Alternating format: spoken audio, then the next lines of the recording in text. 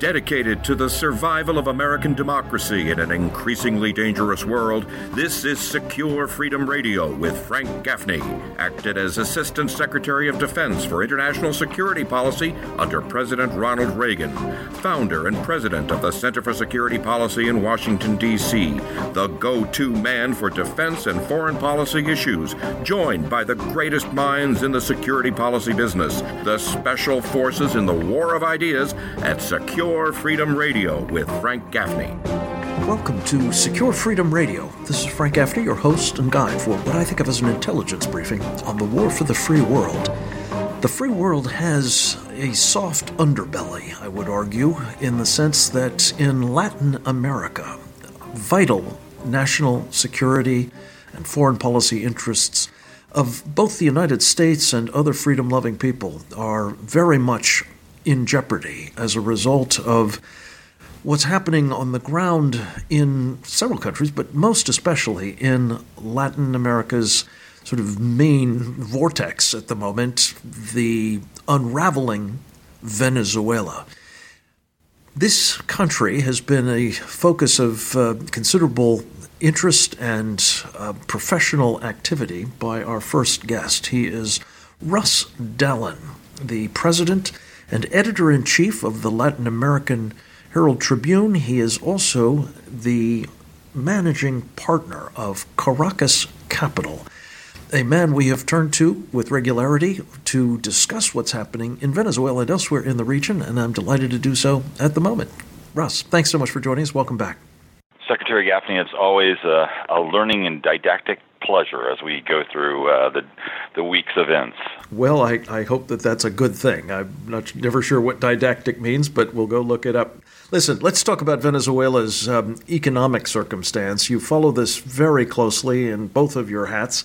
Talk to us about PDVSA, the Venezuelan petro conglomerate, and its condition. This is basically the only product of the country, other, I guess, than the narco-trafficking that takes place there. Is it still in deep trouble? And if so, is there any end in sight?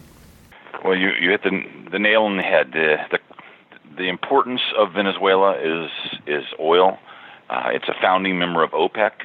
It's just a few hours from our shores, so it's historically been a great supplier of oil to the United States. But since the communists took over in Hugo Chavez and in the Castro brothers, they have decimated the oil industry. What was once producing 3.5 million barrels a day and should have been closer to 6 to 8 under its program in the last 10 years, with the largest oil reserves in the world, is now producing less than half of that. According to its official statistics for February, it produced just 1.5 million barrels a day. That's down from 3.5. The Venezuelans single-handedly have helped keep the price of oil up because of their incompetence and corruption. It's interesting to me that you use the term communists to describe Chavez and his team, the Cubans. Of course, there's no question about that. They have mostly operated under the guise of socialists. Is there a distinction there as you see it, or is it having the same essential wrecking effect on the economics and indeed this mainstay of the Venezuelan economy, irrespective of how extreme they are on that political spectrum? Same bottle, just different label, and it's all marketing. Chavez described what he has done to the country as 21st century socialism. It's just communism by another name, populism, in the same way. And this does call to mind, Russ Dallen, the comment of Donald Trump, I think it was in his State of the Union address, that it isn't that they have misapplied the principles of communism or socialism, it's that they've been executing them brilliantly and with the absolutely predictable effect.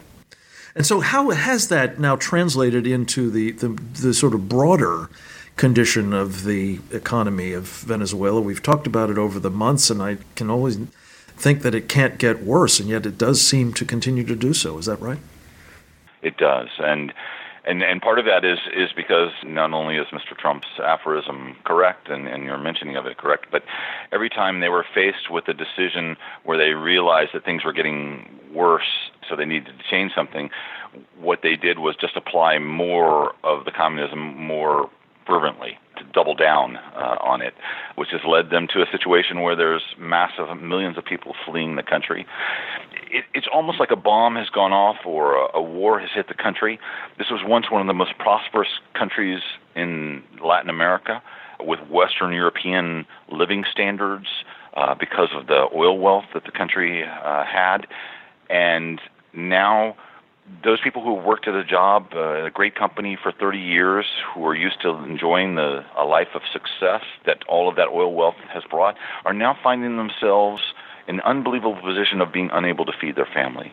Let me ask you, because economics was not ever my strong suit, but what are the implications of Maduro having simply said that he's striking 3 zeros from the face value of the currency?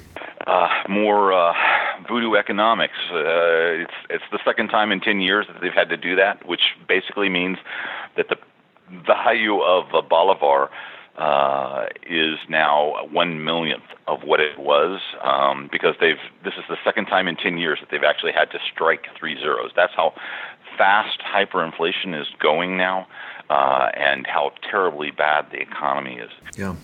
So one of the responses to this that has been bruited is a new cryptocurrency called the Petro. What's the story with that, Russ Dallen? And in particular, we are hearing that the Russians are helping to enable this and that the Trump administration is working against it. What's the state of play? Officially, the United States has banned, under the Office of Foreign Assets Control at the U.S. Treasury, any Americans, U.S. companies, or citizens from being involved in purchasing the Petro, because it's essentially, they don't even consider it a currency, they consider it new loans to Venezuela, because it's biggest. I mean, we've never had an actual country selling snake oil, but that's essentially what's happening. They've set up a lemonade stand on the front of Venezuela, and they're selling snake oil, which is essentially worth nothing, in an effort to just gain more money. So saying it's backed by the full power and reserves of Venezuela, which is the same thing that's backing their currency that they've had, that they just devalued to 1/1,000,000th of what it was worth in 10 years. Yeah, which is to say it's got no value at all. So against all of this backdrop of privation and political as well as economic instability, President Trump is headed to Peru for a summit of the Organization of American States next month. What do you expect will be on the agenda there? Russ, I assume Venezuela will feature prominently, and if so, do you have any sense of what's likely to come of it? Yes, Venezuela will feature very prominently. As a matter of fact, Mr. Maduro, as head of Venezuela, has been blocked from going there by the Peruvians. The new president, they took much pleasure in the downfall of the past Peru president when he resigned last week. But the incoming vice president, who has now assumed that presidency, has also stated that he will keep the same ban on Venezuela from coming. So they will be discussing the Venezuelan catastrophe in the absence of their leader, Nicolas Maduro. Russ, I know you'll be following it closely at the Latin American Herald Tribune. We will be doing so as well with your help. I look forward to talking with you again in the very near future. Thanks for your time today.